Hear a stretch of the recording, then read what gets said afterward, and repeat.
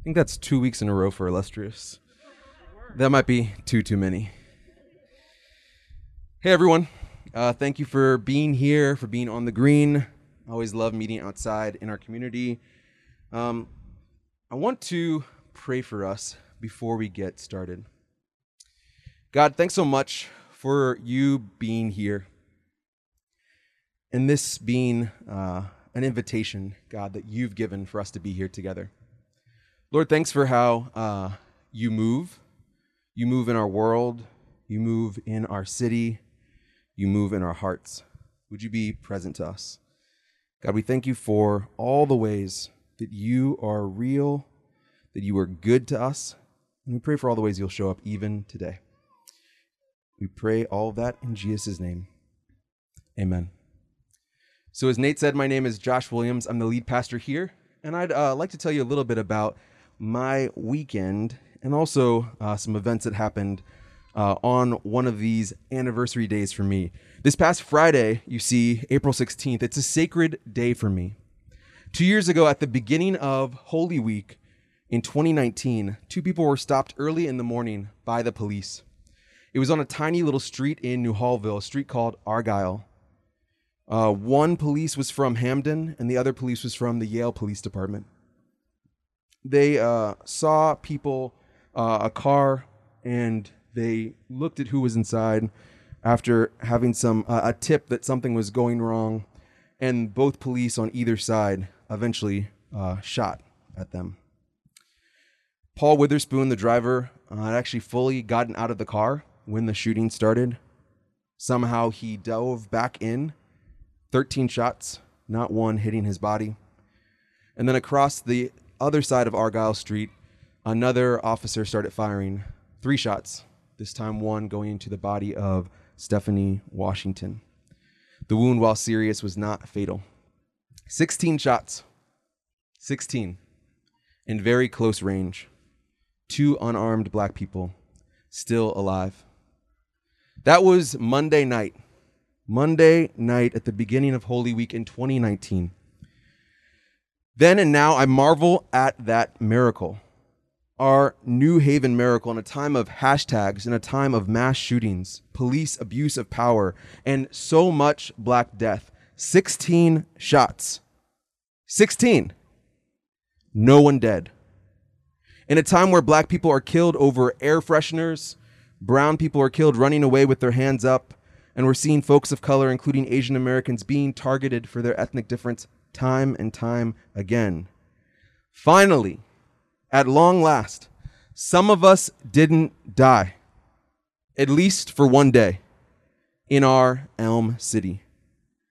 That week, I marched with people, I sang with people, I made a point to celebrate and to speak at rallies, at prayer meetings with friends, all throughout that Holy Week, sharing this Holy Week miracle. And some of you all were there with our city. On Easter that year, we celebrated what God had done. Jesus, once dead, is alive, raised. We celebrated that 2 weeks ago. And on April 16th, we saw that a different world was possible and that Black death isn't always inevitable. Last year, I invited our church deeper into that celebration at the 1-year anniversary of Paul and Stephanie's shooting. To be honest, there was little interest in that and little follow-up. We were a month into COVID. There was a new reality. We were all dealing with isolation in our own ways. But a month and a half later, we would be inundated with a different story. Not a celebration over 16 shots that didn't kill, but a gruesome 9 minutes that exists long in our collective memories. We didn't know that April 16th last year, but that's what happened around a month and a half later. This weekend for me was a strange celebration. It was costly with the heaviness around me. With the killings of Dante Wright, Adam Toledo, life can feel like a time loop. Like this is just an inevitable script that is unending. And yet I found a way, strolling with my little daughter, Joy, from my house to Argyle Street, to tell her about this miracle in 2019, this miracle in New Haven, to celebrate that when violence came to my city, when death knocked on its door, it did not win. And I'll remember that day for the rest of my life. And I hope you will too.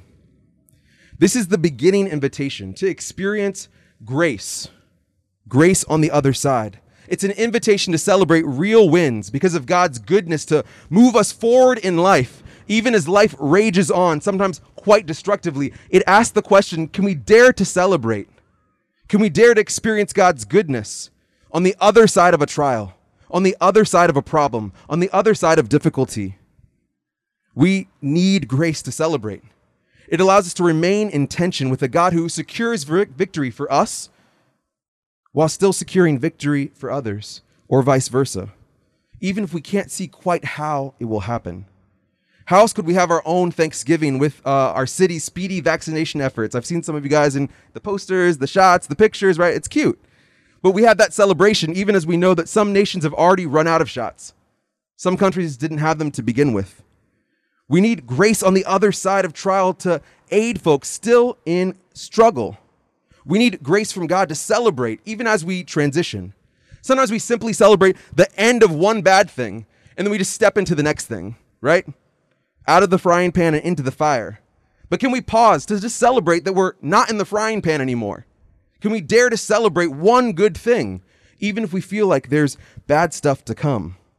We need grace from God to celebrate when it might be easier theologically just to call any good thing in our life simply luck, given how bad things are for us and others. I don't want to say that was God. I don't want to celebrate that. Let's just call that luck. Because what would it mean for God to do something good for me? God invites us to celebrate after trial, whatever it is. Not because trials are done forever, but because the grace, God's favor and encouragement that gets us through the trial is the same one that beckons us to celebrate, that beckons us to give thanks.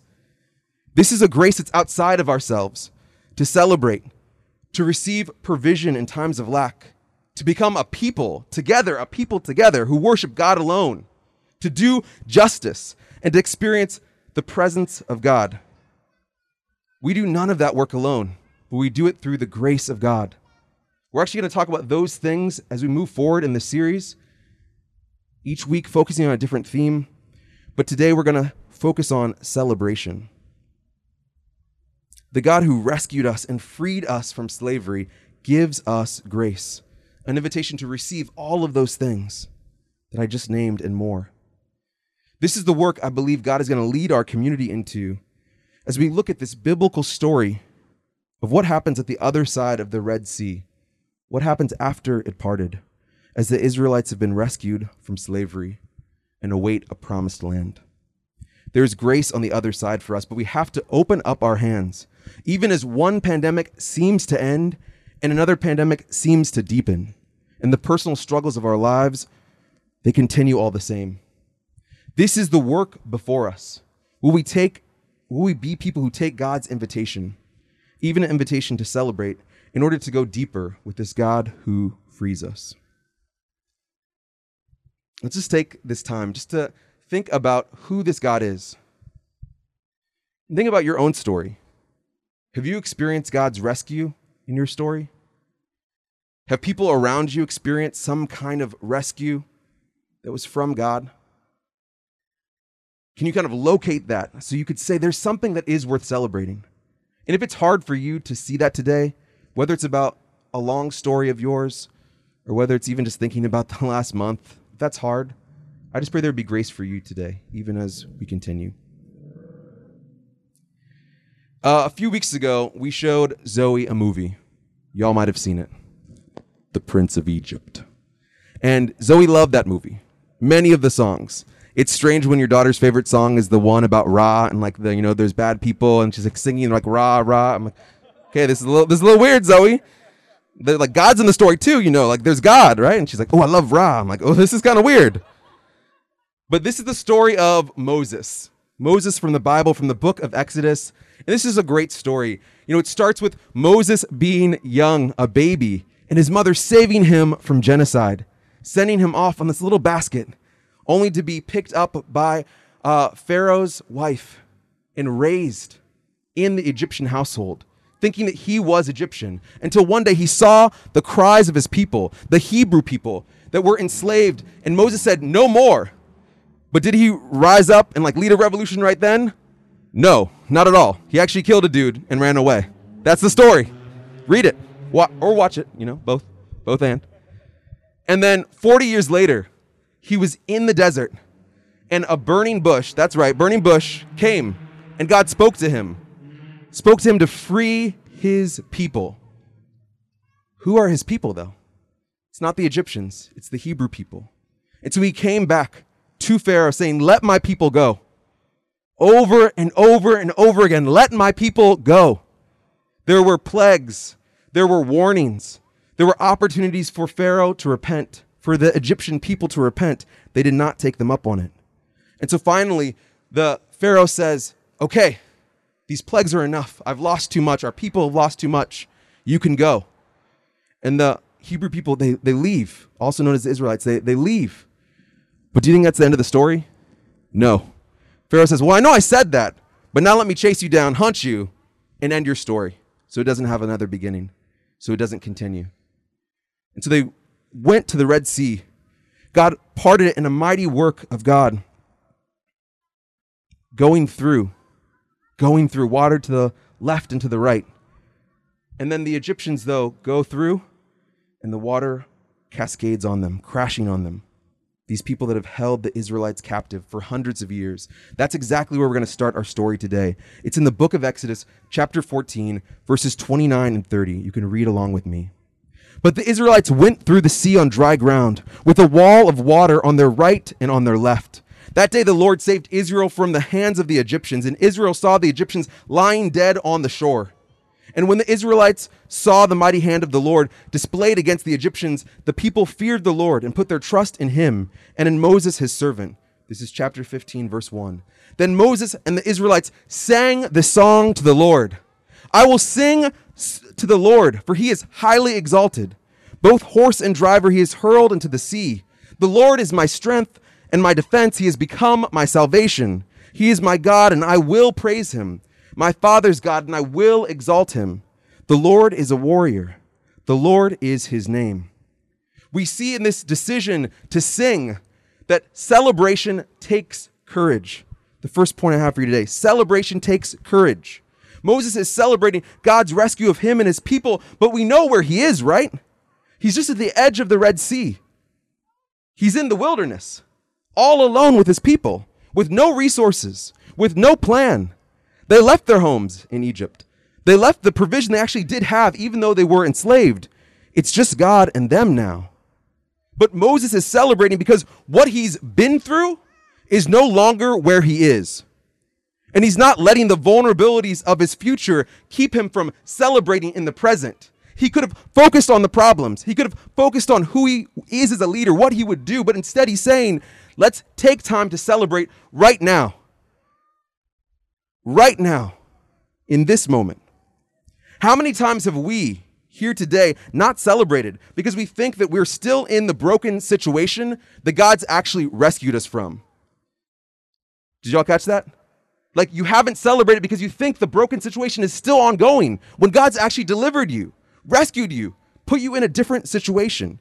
We have a new job, but we keep dwelling about the pain of an old one. We felt isolated in the previous city we lived in, and we complain about that with, guess who? Our new community in New Haven. There's something about pain that allows us to live in it, to stay in it, to dwell in it. And I didn't even give like a relationships example. That's just for y'all. That's grace too.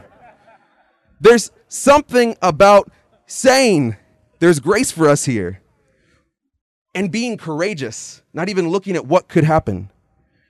Moses is doing that exactly. He's courageously celebrating what the Lord has done, even in the wilderness. He's also not letting the vulnerability of the situation keep him from celebrating. How many of us would have celebrated that one time, but then we wondered, well, my kid has a good school now, but what about middle school? What about high school? What about college? What about their future? My marriage had a breakthrough this past week, but what about when my spouse gets busy again? I see the conference schedule. It's coming back after COVID. My friend showed up for me, but one's leaving New Haven this spring, and I'm wondering, will I have my tight-knit community still? It's so easy for us to cancel out celebration because of worry. Moses is in the wilderness without any plan for how he's going to lead these people, any plan for how he's going to feed these people, not even knowing, did the Egyptians have boats, right? Couldn't they just take a boat over? I mean, the ones that were left, if there were some left. But he still celebrates courageously. Do y'all have the courage to celebrate, even in the wilderness? Freshly rescued, with real and imagined threats on every side. When the Lord frees you, will you still dare to celebrate? Think again back to that story that maybe you thought of when I asked, where has the Lord rescued you? Maybe other people. Where has that place been? For some of you, you might need to remember what historically you've celebrated. Maybe what you celebrated 10 years ago, 20 years ago, 40 years ago. Real things in your lives that you held on to, but maybe you don't anymore. Why? What happened? For others, you might remember something here that God actually wants you to celebrate. Something might have happened a long time ago, but he wants you to celebrate it for the first time. Remember, celebration takes courage. Lean into it here, even with your own story. This celebration for Moses is bold because he sings in the wilderness, a wilderness that he's only in because of the evil that has been up against him, the evil that's been up against his own community, the community of the Israelites. Crucially, he also sings to God's praise. He sings about God's victory against these oppressive enemies. This leads to our second point, that celebration stands against evil. A part of this celebration song can be shocking to us because of the language, but it involves, we look at this clearly, an oppressed people and their cry, rejoicing in God, finally protecting them, finally setting them free, as the Egyptians were given chance time after time after time to repent, and after they'd been in slavery for hundreds of years. Celebration is not just saying that something is good, but we can also call something evil and turn from it, or center how God has rescued us, how God has destroyed that evil or injustice around us. Moses sings this. This is in verse 7, chapter 15. In the greatness of your majesty, you threw down those who oppressed you, those who opposed you. You unleashed your burning anger. It consumed them like stubble. By the blast of your nostrils, the waters piled up. The surging waters stood like a wall. The deep waters congealed in the heart of the sea. The enemy boasted, I will pursue. I will overtake them. I will divide the spoils. I will gorge myself on them. I will draw my sword, and my hand will destroy them. But you blew your breath, and the sea covered them. They sank like lead in the mighty waters. Who among the gods is like you, Lord? Who is like you, majestic in holiness, awesome in glory, working wonders? The song of Moses continues here. This is a celebration of God's miraculous work over the threats of an oppressive force. Evil animated by a power-hungry ruling class that always wanted some people to be beneath, to be under, to be enslaved, to be controlled. Moses celebrates God's activity here against his people's own threats, the threats they had for their safety, right? Moses did not kill here, but he let the Lord have the waves crash where no Egyptians were supposed to go. The water swallowing their pride, swallowing their rebellion, and yes, even swallowing their bodies. We don't celebrate people surviving injustice to minimize the injustice itself, right? We don't celebrate people surviving against 16 shots to minimize the injustice of any one of those shots that should not have been fired in the first place. Celebrating doesn't minimize a neighborhood that's surveilled and policed aggressively by 3 different police departments, New Hallville, in New Haven, and parts of Hamden. Instead, celebration of God's victory of life is a way to denounce the systems and structures that allow death to extinguish life for so many so swiftly. Celebration frames God as the bringer of justice in a story that's still unfolding, and it allows us to anticipate God's further acts of justice with wonder, with expectation, and yes, even with sobriety, knowing that we all fall short. Personally, yes, and also in our own participation with these dark powers. It's one thing to clap for God, to say, yes, God, go get it. And then you see God coming for you. We need mercy here. There's a reason why the Egyptians had chance after chance after chance. We too have chance But there is something called God's justice, and we can celebrate that in fear and trembling, wonder and expectation, trusting in the mercy of God, but we have to trust with God, not just in ourselves. So where's God calling you to celebrate against the work of evil? Maybe even in the face of evil, perhaps especially in the ways that you feel powerless.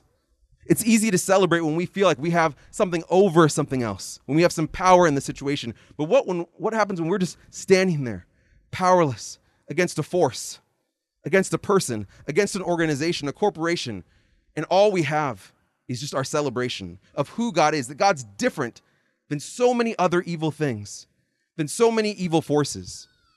Is celebration even a weapon that we have? I think it is.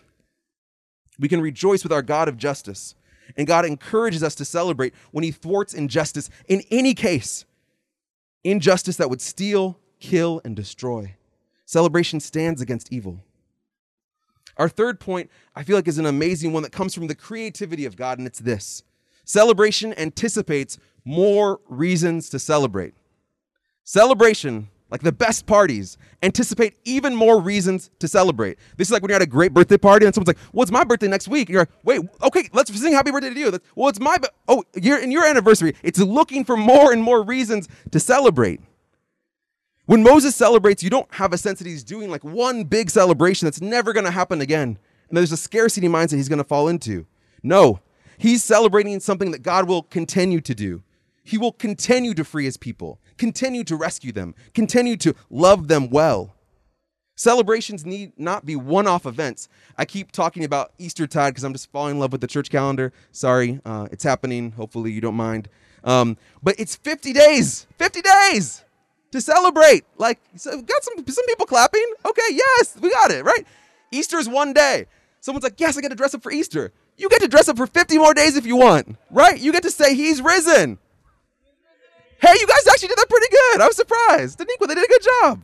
Yes. Like, you get to celebrate 50 more times. Like, remember Christmas? Right? There's 12 days of Christmas later. And this is just the liturgical calendar. This isn't even the grace of God. God's like, you think 50 is like big? It's like the rest of time. Come on, guys. This is what we're tapping into. A celebration that keeps going, that's extended, that's forever. And we need to live in that generosity. Whoever's birthday it is next, please use this sermon and be like, Josh said it's my birthday, but there's like way more many days of my birthday. It's kind of true, right? Someone use that and use that wisely and well. This is important for us because sometimes we just have that one day and we go back into a scarcity mindset.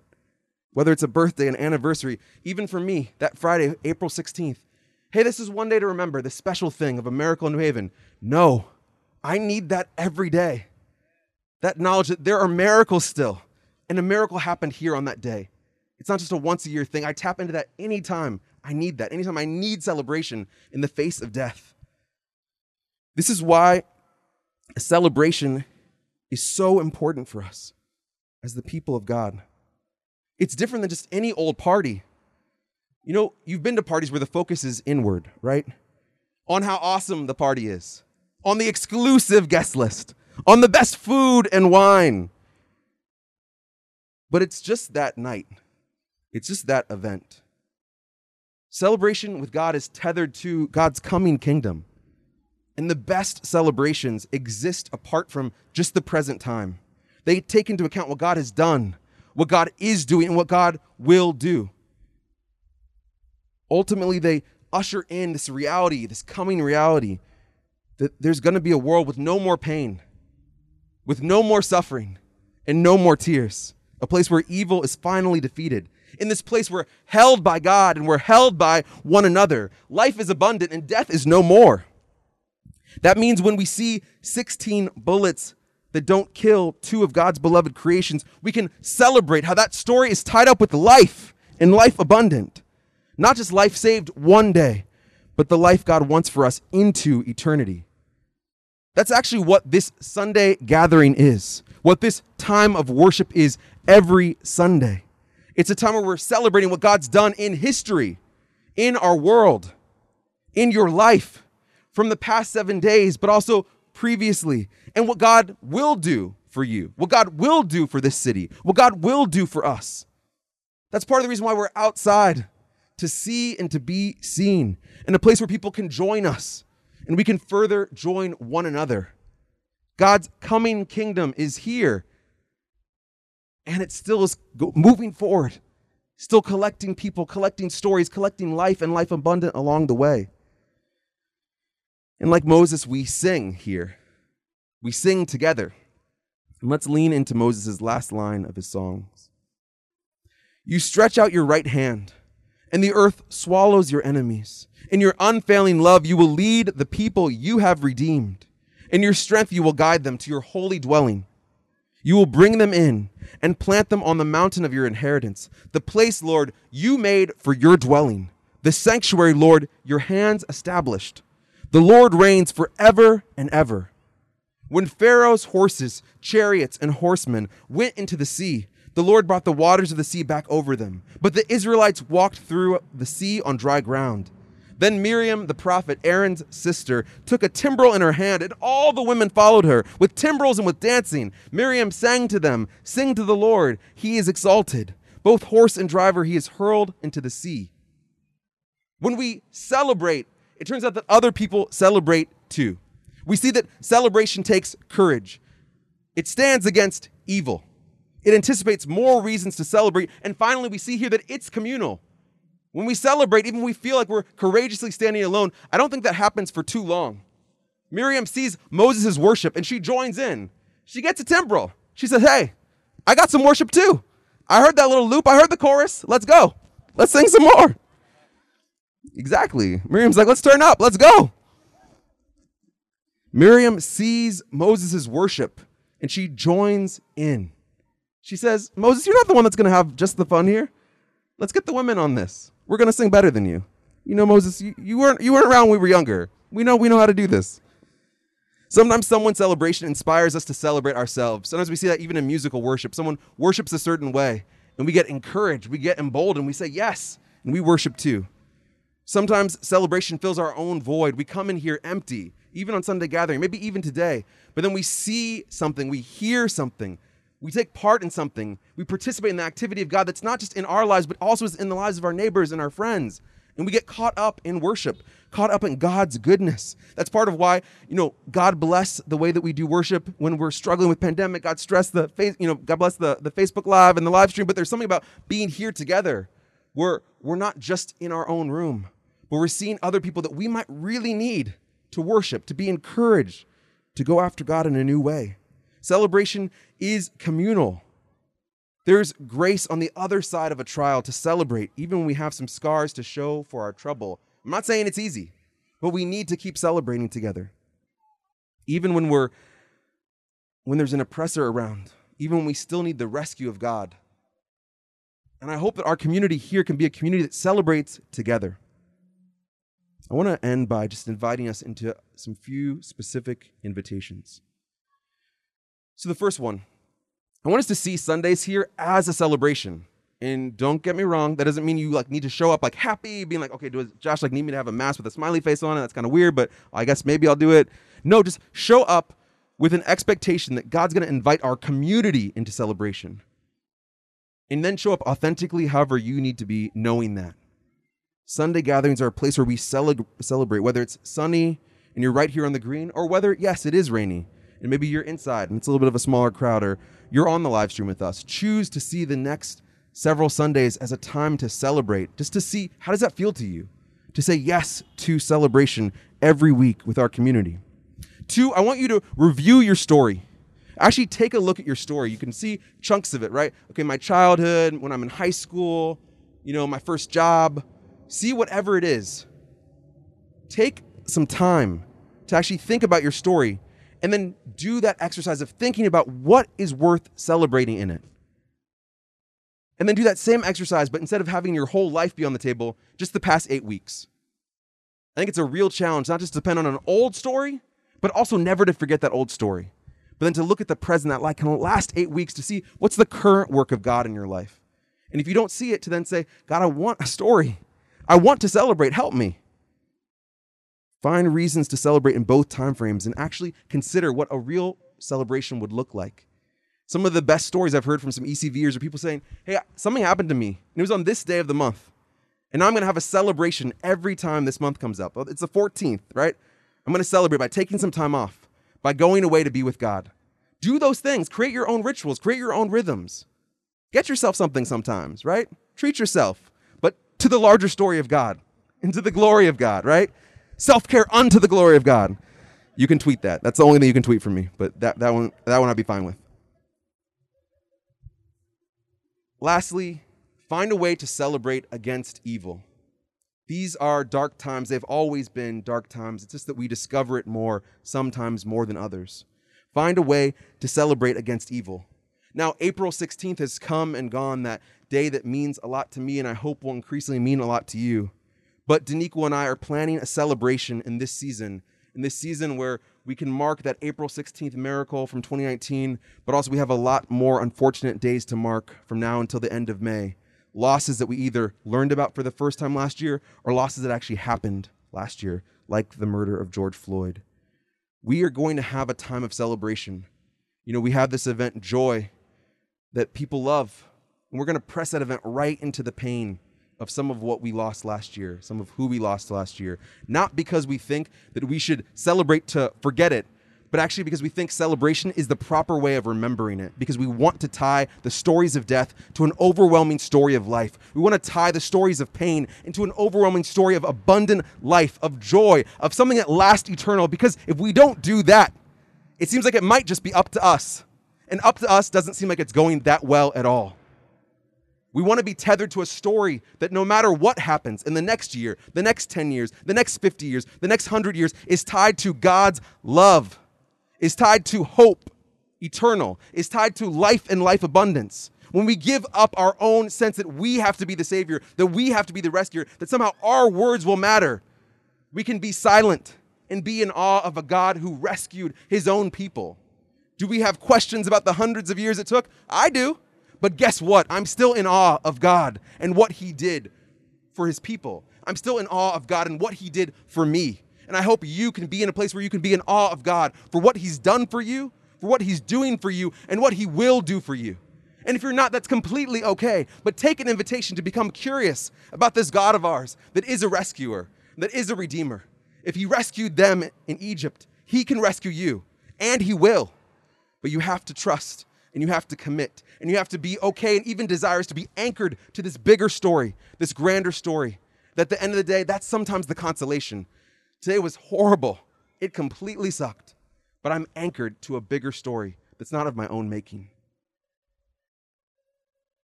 Celebrate against evil. Look out for more details on how we're going to do that. Get curious about what you want to do to be part of that. Sometimes at staff, we plan events. But we want you sometimes to be there, right? We hope that. But also, we want your ideas of what God's doing in you. How do you want to celebrate? How do you want to memorialize? How have you already planned to do that? Those are the invitations for us today. Going to invite us to a time of communion. This is another way weekly that we celebrate.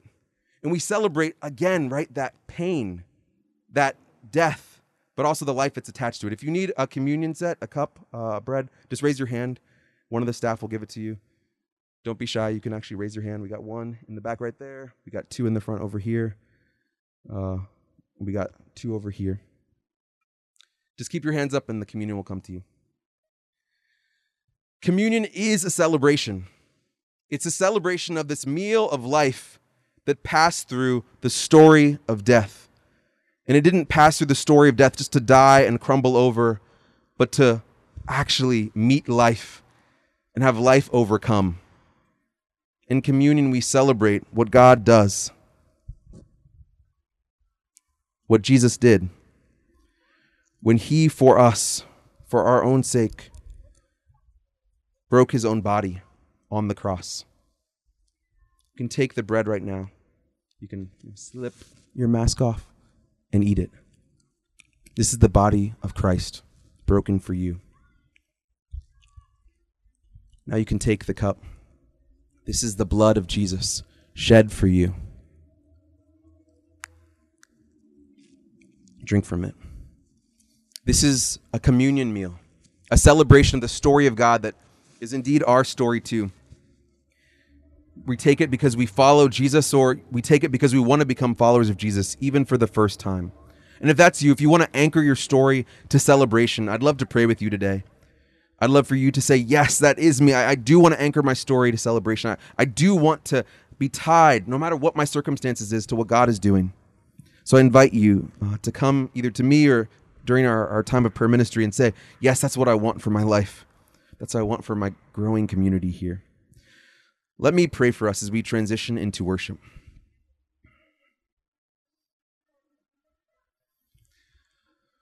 Holy Spirit, would you come? God, I sense that you want to do some work today of exchanging your celebration that exists in heaven, that's actually for us right now, with some despair that's in this place, some hopelessness that's in this place, some sense that my story is already decided, Josh, and you don't know how bad it is. I just get the sense that the Lord wants to do a heavenly exchange where that celebration of the kingdom comes down right now. Lord, would you make that exchange? Thank you for the grace that allows it to be so. Would you invite this time of worship, God, with your Spirit to be a time where that exchange happens more and more when we pray, God, and seek you. Lord, would you be present here today, right now, in Jesus' name. Amen. Amen.